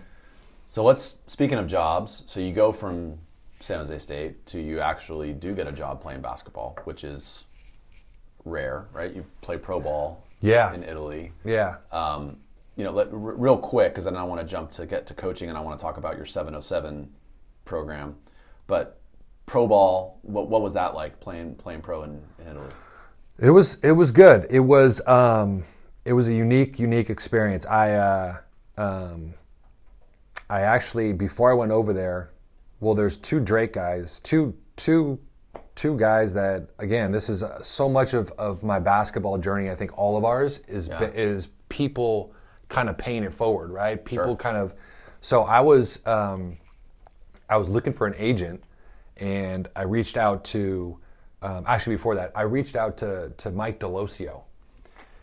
Talked about him with Dave Deneen. Yeah, I reached out to Mike Delosio, and I asked Mike, I said, hey, I'm thinking about playing basketball overseas, and I just want to get I know you got a career over there. Yep. And I just want to get your thoughts on it.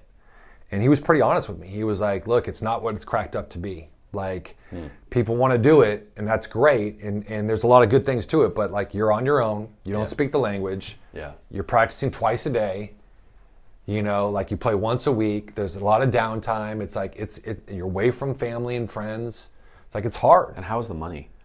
The money, it's decent, yeah. Okay. I mean, there's a lot of people that are going over and playing that aren't making money. They're like, they're getting their room and board paid for. It's a stepping stone for them, right? Yeah, for sure. I was fortunate enough to make money. Okay.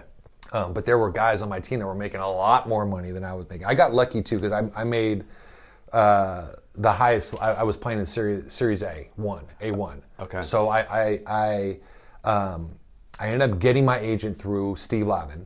He got me in touch with a guy based out of San Francisco. I go over there. He actually calls me. This was before Thanksgiving, right around this time, actually. Yeah. He goes, I'll have something for you for sure right after Thanksgiving. I said, okay, whatever. And sure enough, he calls me on a Saturday. He goes, all right, can you fly out to Sicily on Monday? Oh, wow. I'm like, holy crap. Better do my laundry. Yeah, exactly. So I'm on a plane on Tuesday, flying out to Sicily.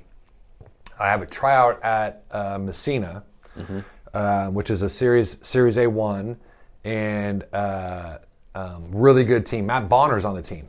Oh, nice. Longtime Spur. Yeah, of course. We actually shared the same agent. It was crazy how we had the same agent. I remember we had a conversation about it when I was out there. And there was a kid from Kentucky. I forgot his name, but it was like good, high level basketball. Good talent. Yeah. And I was actually feeling really good about how I was playing. I was playing a lot of leagues here. I was working out a ton. Yeah. So I was prepared. I went over there. I thought I played well. I was there for about a week and a half. They didn't sign me. So my agent goes, hey, there's another team that you need to go to. He goes, I got this guy picking you up. Well, actually, you're going to take a bus from Messina. Or no, he's going to meet you at the Messina bus station. So I go, okay. So this guy pulls up in a Mini, and like a 2-seater Mini. Yeah. And this little Italian guy speaks no English, and he's like, Davide? And I go, yes. And so I get in the car, and he drives. Wait, first of all, you fit in the Mini? I fit in the Mini. Okay. We drive 2.5 hours to Ragusa, this small town, and I don't think there was 2 words spoken to each other. Yeah. Because I at the time I wasn't speaking. I couldn't speak Italian, but so he drops me off. I'm there. This is at an A2 level team, just a step below. I'm there for 2 or 3 days. I try out there. I play with them, practice with them. They tell me they want to sign me, but we don't have the money to sign you, right?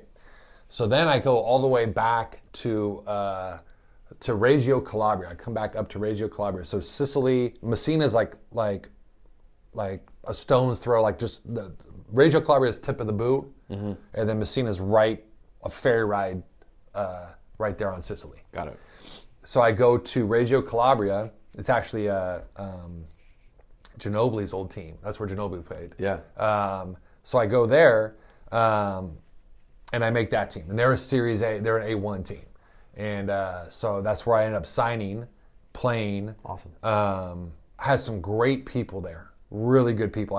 There was a vet there, J.J. Eubanks, who was 36 years old, who had played 15 years professionally. His family's there, like he knows the deal. He's a guy that's like playing the year out, and then a French team that's in the playoffs is going to sign him for, right after. Just a hired gun. Yeah, totally. Yeah. Great guy. Yeah. Lavelle Blanchard, who was played at Michigan, was Player of the Year in the Big Ten. He was there. Like guys that and there was a ton of young pros that were in the league that were like 16, 17 years old. Yeah. That were playing in the league. They ended up playing. Tyus Edney was in the league. Oh, nice. Yeah. So it ended up being a great experience. I really enjoyed it. I was there. I ended up being out there for like 9 months. Kind of like I touched on earlier, it was 2 practices a day. Yeah. Played once a week. We played on Saturdays. You had Sunday off where everything was closed. Yeah. So, but the people in Calabria were phenomenal. Like super friendly, passionate about the game. I got to travel throughout Italy.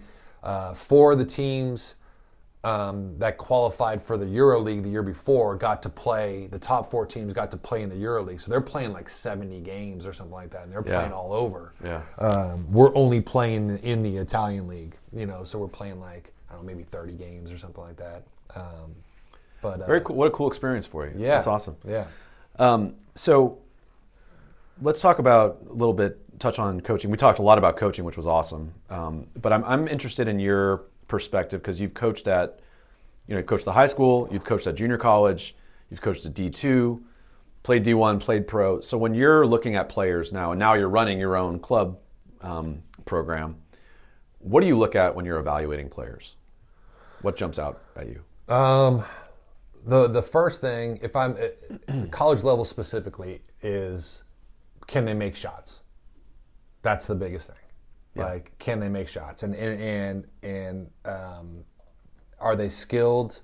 Can they handle the ball? Do the basic skill set, right? But I took that from, I remember hearing a conversation from Lute Olson when he was at Arizona that they asked him that exact question. They said, what do you look for in a recruit? He said, I want someone that can make shots.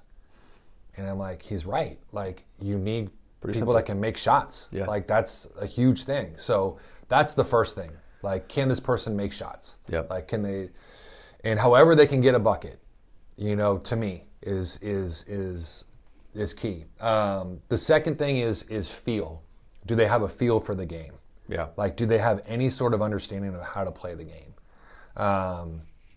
That's extremely, extremely important because I think there's less and less kids with a feel on how to play.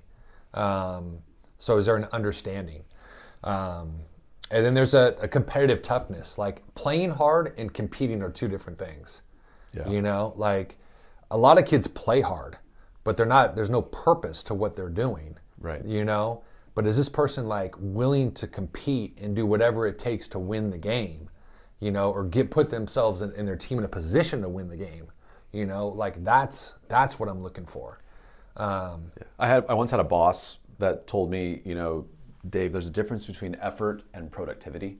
Yeah. So you can put a lot of hours into something, but if you're not productive and produce something that's useful for me, then it's not going to be very good. And so kind of what you're talking about, it's a great way to put it, right, is a lot of kids play hard. Yeah. We always talk about playing hard, but it's competing. Yeah. Right? Yeah. Are you talking about this podcast, Dave? Pretty much. Pretty much. But you have to define that. So, right. like, you can't tell a kid, like, hey, like, you're playing hard, but you're not competing. You know what I'm saying? Yeah. Like you got to quantify those things for these kids these days. So it's like, hey, I need you to get a rebound every 3 minutes. Like, let's look at your time of play. Let's look how many rebounds you have. Yeah. Yeah, you're running hard, right. but like, you're not accomplishing anything. Yeah. We need you to get the ball. Like, that tells me that you're actually competing. Right. So certain things like that, and so I think those are huge things. So making shots, be able to make shots, understanding and feel for the game, being able to competing, being a competitor, and then I think some other things that are definitely important are what kind of teammate. Yeah. What kind of teammate are you? Like if you're watching a game, like when I'm watching a game and I'm watching a player, if I already know those things, like I know the guy can make shots, Yep. I know the kid can has a pretty good feel, those types of things. All right, I'm just gonna watch his interaction on every play. Like, if someone on the team shoots and misses, is he dropping his shoulders before he runs back? Right. Like that type of stuff. Yeah. I watch it even when I watch games on TV. Sure. Like if I watch a Warrior game, I'll watch if I saw it the other day, like Clay's in the corner. Now these are pros, but this is where they get this from, right? Yeah. Like Chris Paul has the ball, Clay's in the corner waiting for it, doesn't get it, and he drops his shoulders. Yeah. Like if I saw a kid do that, I'm like, I don't know if I want to recruit this kid. Like he's like, you got a great point guard that didn't get you the ball that one time and you're pouting Right. for that split second. Right. Like that's crazy to me. Yeah. Number one reason Jordan Poole got traded, I think, is the number of slumped shoulders he saw as a second player last year, right? Yes. And Steph used to be bad about that, I would say. He went into a couple-year period where he wasn't doing it much. But, he will show it. He'll show He'll it. throw the mouthpiece every now and then. Yeah. Yeah. No, those are all great. And then how you great interact with points. your coach, Absolutely. right? How you interact with your coach. How are you on the bench? How you are on the bench. Yeah. How are you with your teammates when guys on the floor, what are you doing? Like just those things matter. I think they've always mattered, but for you now, I feel like there's so much parity, Yeah. that There's so much talent out there. there's so much talent. Yeah. That's kind of pretty equal. Right. That you need something with your team to separate yourself, Yeah. separate your team from another team, from your opponent. And I think so much of that is how you deal with success and failure throughout a game. Yep. How do you react? Are you just even keeled throughout? Are you this emotional roller coaster? Right. So I think those things are things you watch that I think that kids don't know they're being that are being watched. Coaches see it. Yep. No, that's great stuff. So we talked a lot about kind of practice planning and coaching. I'm curious for you, drills that you like. What are your and I want to hear about the famed Granucci drill that Duffy mentioned to me. I don't know if you know what that is, but The Granucci drill is the Closeout one. The closeout progression from 1v1 to 2v2 to 3v3 that you showed us. Oh, did you like that in drill? Practice, yeah, that we've been using it, and now it's named the Granucci drill. well, that's the one that we did, right? We did, in practice with, you got the offense starting at the block, and you've got your Yeah. starting at the wing. The wing has to run down. Yeah. Close out on the the high foot, and then you're live. Yeah. So that drill, again, everyone's borrowing from everybody. Of course. That's what you do, right? So we did that at Sonoma State. So essentially what it is I think it's a great drill to get your offensive players to catch the ball ready to shoot. I think it's extremely important that you have eyes on the rim as soon as you catch the ball. God, all Fulton and I say every day in practice over and over again is be ready to shoot. Yeah. It's just it's such... Duffy even told me that in our adult league. He told me that I'm not ready to shoot. Damn it. And one tweak of this drill, which is important, is that if the guy comes out, because the coach is passing the ball. So it's a closeout? But if the guy comes out to catch the ball of the offense, if they don't have their hands up, if they're not calling for the ball, they don't get it. You're off, back of the line. Got it. Yeah. That's great. So being shot prep, that's something that is so huge. And people think I got to be shot prep when the ball gets in my hands. No, it's that's before the ball is there, you're shot prep ready. You Right. know, so Right. So what the drill is essentially is you have your defensive player on the wing, your offensive player on the block. Okay. Okay. As soon as the coach says go, the defensive player runs to touch the block and then come out and close out. The offensive player on the block comes to the wing to get a catch. Got it. The basis of this is you catch the ball. If he's off you, you're shooting it. Yep. If he's on you, you're driving it. So initially it's all right, it's react. dummy defense. Yeah. So like if he's late, you shoot it. If he's there, defense, let him drive it. He's just got to read it and kind of see it and feel it first. Yep. And then you go live. So you go 1v1. And then you can add 2. So now you add the other wing.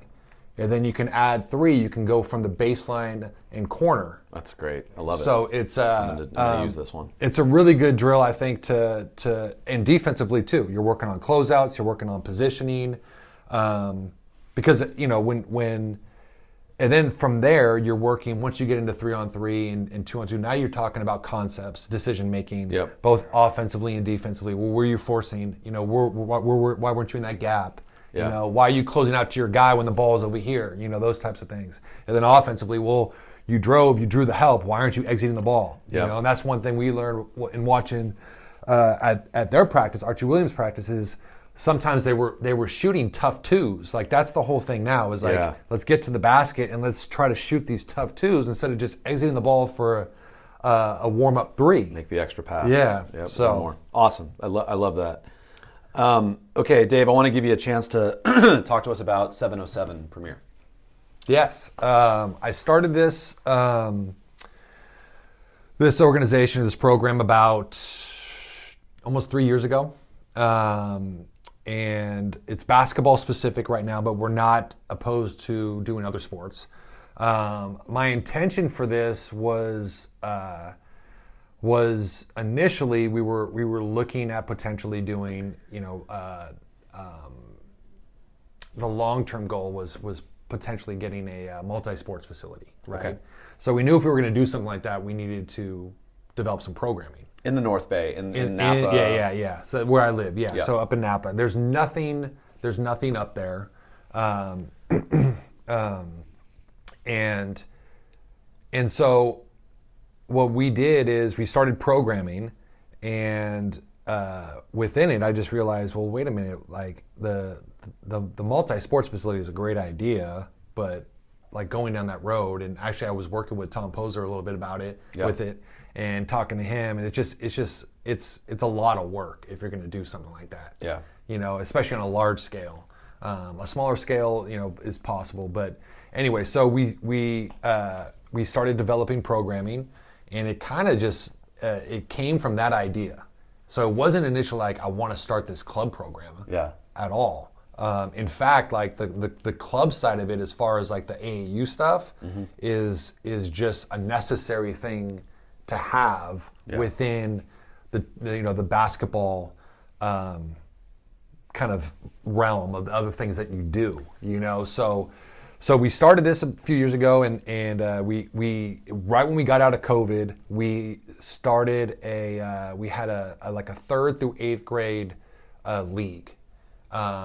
And it went for about 5 weeks or something like that, 5 or 6 weeks. And it just, people loved it. And I think a combination of 2 things. One, everyone was finally out of the house and could be around each other. Right. And then 2, I think it was organized and run well and coached well, so they felt good about it. Great. So we just started building on top of that. So we now essentially work with kindergarten all the way up through 12th grade kids. Great. We run, we have club teams in the spring, fall, and winter now. We have youth leagues in the spring and the fall. We had an all-star game. We had a high school and junior college all-star game, which was great to bring to the community. Awesome. And then we have we do training obviously as well. And then we're going to get into some tournaments and some things of that nature too. But it's been great because it's actually, I think our basketball has improved in the area. Yeah. It's gotten better. That's fantastic. So like that's the biggest thing. And the other reason that I started it too was because we were so fortunate to have great coaches growing up. Like we were so lucky. Yeah. And not to say that I'm a great coach.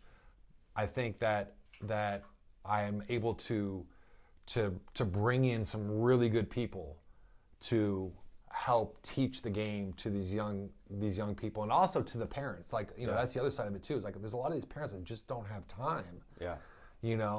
or don't know the game and need to learn the game too. So it's been great. The community's been really positive about it, and we've really enjoyed it. Awesome. Well, I'll say it. You are a great coach, and I love what you've done. Duffy, yes. Oh, I agree. Great coach, but I also want to plug the website. How do we find you? Exactly. I was just going to say. Yeah. Sorry, Dave. It's great. It's great. Great minds. Yeah, definitely. 707premier.com. Awesome. And we have right now we have, like I mentioned, we have our winter teams. We got training coming up, and we have a holiday hoops camp. December 18th and the 21st, because we get out of school a little bit earlier up there. Okay. And then I'm actually helping Neil Chavez, who's the coach at. We know Neil. Yeah, we love Neil. is I'm helping him out. Actually, I'm going to be working with him at a camp at TAM. Great. 27th to the 29th. Yeah. So he's great. He played for me, and he's awesome. So. Yeah, I mentioned that. Yeah, when you were at College of Marin, you had two Chavezes on your team. Right? Yes. Neil and Luke. So awesome. Just like what NBBA and 24/8 are doing here in Marin, Dave's doing with 707 up in Napa in the North Bay, and he's doing a fantastic job. So we're huge fans of 707. So go check out the website and support the program. This has been super fun, Dave. I could keep talking, but we're running long. So let's go to crunch time. This is the big moment. All right. Okay. This is the end of the interview. It's supposed to be efficient. It's not, because I drone on and on. But I'm going to ask you a few quick fire questions. Give me your answer. Okay. Okay. Toughest player you've ever played against? Melvin Eli. Ooh. Fresno State? Was he Fresno State? Fresno State. Then played for Charlotte. Yeah, he was in the Bobcats. pros. Yeah. Okay, that's a good answer. All right. How about toughest player in Marin that you've ever played against? Toughest player in Marin I ever played against? Bucky Chavez. He made it in again. It had to happen. Bucky. It had to happen. Okay, favorite coaches and or players to watch in college, pro, whatever? I love watching. I do love watching Steve Kerr coach. Yeah. I loved watching Jay Wright coach. Villanova. Yeah. We talk about him a lot. 2-foot jump stops. In the paint. Yeah, exactly. Players, I don't know if I enjoy, I don't know how many players I really enjoy watching right now. I'm a big Warrior fan. Yeah. So, I hated Chris Paul. Yeah. But because he's a Warrior and watching him play right now, his assist to turnover ratio is 9-1. It's unbelievable. Yeah, I'm totally in the same boat. I used to hate him, and now I love him. Yeah, it's nuts. Yeah. Yeah, so I'm actually enjoying watching him play. Nice. Yeah. Favorite gym in Marin? Drake Gym. Okay. Yeah. Cool. Good talk. Okay. And the Pavilion. Fairfax Pavilion. Yes, Fairfax. Where it all started. Yes. All right. I have a story about that. I'll save it. Dream team. You're playing pickup, the old Drake outdoor courts. It's you and 4 others. Who are you playing with? Buck. I'd say Buck, Mike, Hayward. That's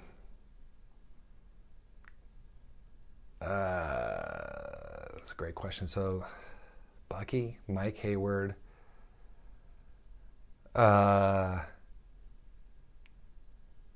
We need a guard in there.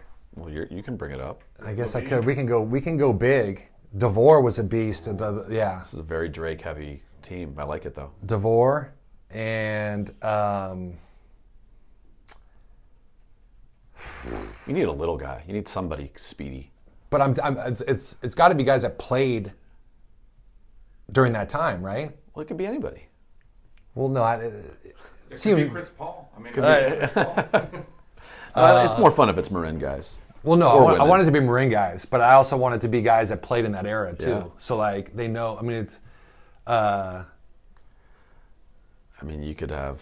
It sounds like they're gonna go 4v5. No. We got to go. We got to go one with somebody you could else. Go Chris Fulton. You go Mike Fulton. You go Steve Spencer. Go Jimmy Saya. Yeah. But see, I didn't see those guys play. Yeah. Go Mike Bravelli. I don't know. Paul Trevor. Paul Trevor, okay. He'll handle it for us. Lockdown defense. I like it. All right, who wins a game of Granucci horse? I think John. John's got some trick shots. Like he messes around and does some things as far as like just I think he practices that from time to time. I think he does. Yeah, he's an annoying guy to play horse with. Yeah. So I'd say John does. Yeah. All right, awesome. Duff, do you have anything else for crunch time?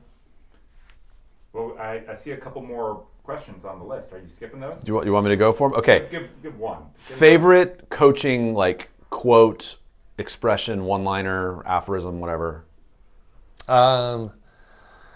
It's so funny because, and I know I don't want to be long-winded, but I make a point like not to try to read anything coaching related.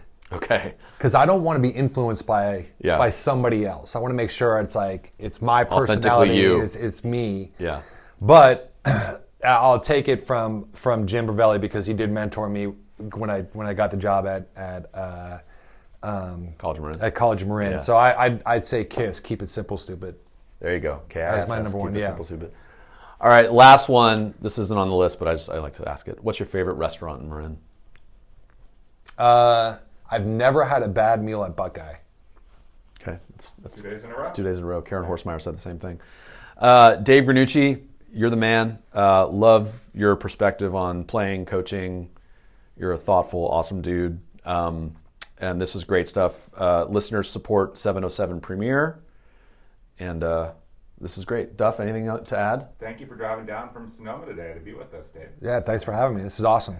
Thank you. All right, man. Thanks. Yep. All right. Thank you, Coach. That was awesome. And Coach Dave, what did you think about our friend Coach Dave? As I said, I love that discussion. Thought it was really fun and really insightful.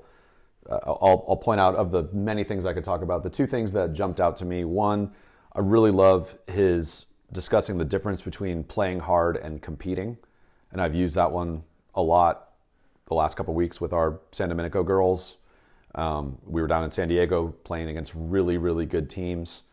And I was just emphasizing to us the importance of not just playing hard, but competing. So playing hard is, running, sprinting the floor, and trying to get the rebound. Competing is actually getting the rebound or finishing that layup, right? And I thought Dave did a great job of talking about that.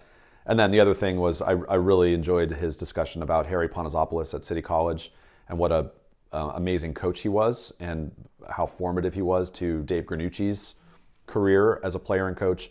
And just that Harry had this combination of believing in you and instilling confidence in you, but also being a disciplinarian and not letting mistakes slide. And that's a really hard balance to strike. And it sounds like Coach Panazopoulos did a great job of striking that balance.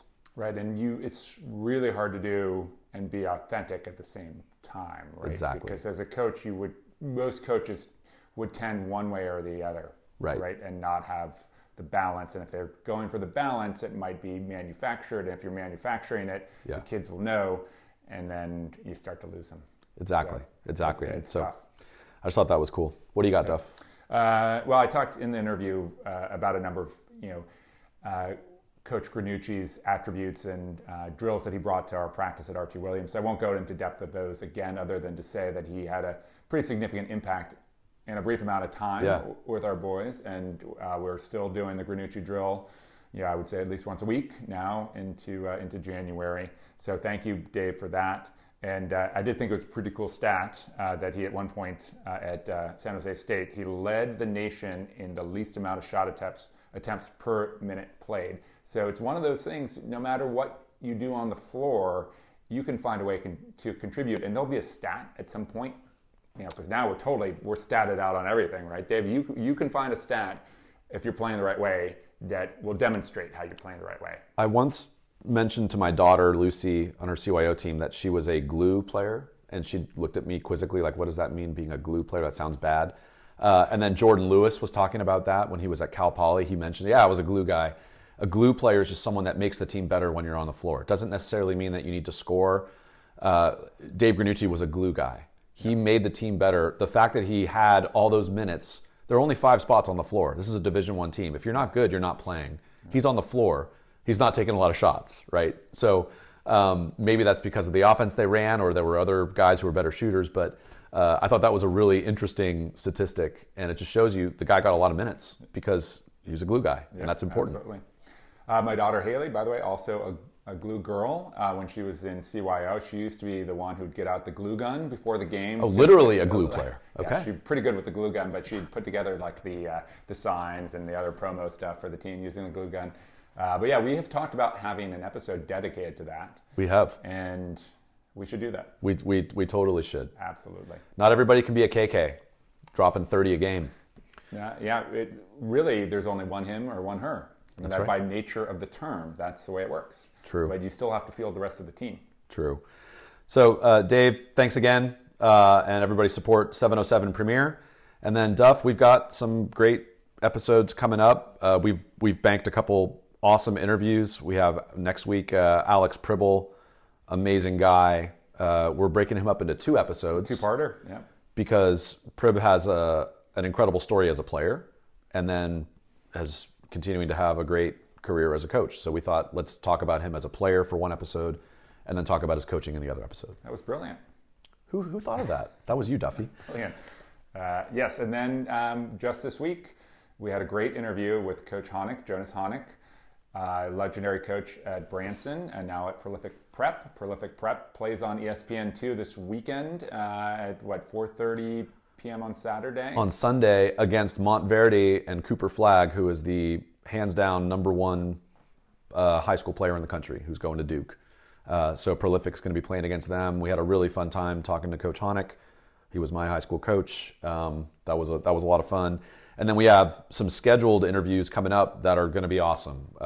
Kerry Barrett, Novato legend. Novato played at Cal. Yep. Yeah. Doug DeVore, Drake legend, along with his son Josh DeVore, current star for Novato High, and many others. So we'll keep it going. Yeah, Phil Jackson's a soft maybe, I believe. Right. Well, he's apparently listened to at least half of one of our podcasts. True story.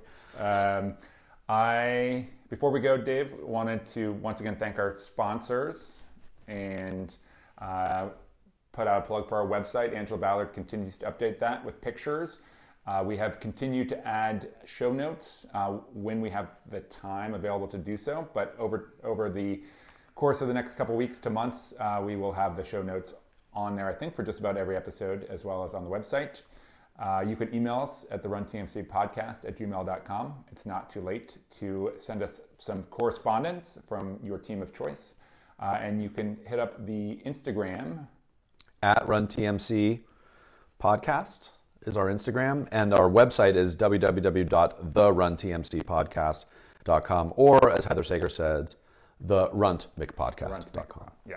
Yes. And then finally, thanks to Ethan Castle and Bait Preps Insider. He had a nice shout out both to our Archie Williams team, in particular Brian Wright, but as well as to our podcast on episode 31. And he gives a very detailed analysis on many of the basketball teams competing against many divisions in Northern California. Thank you, Ethan. Thank you, Ethan.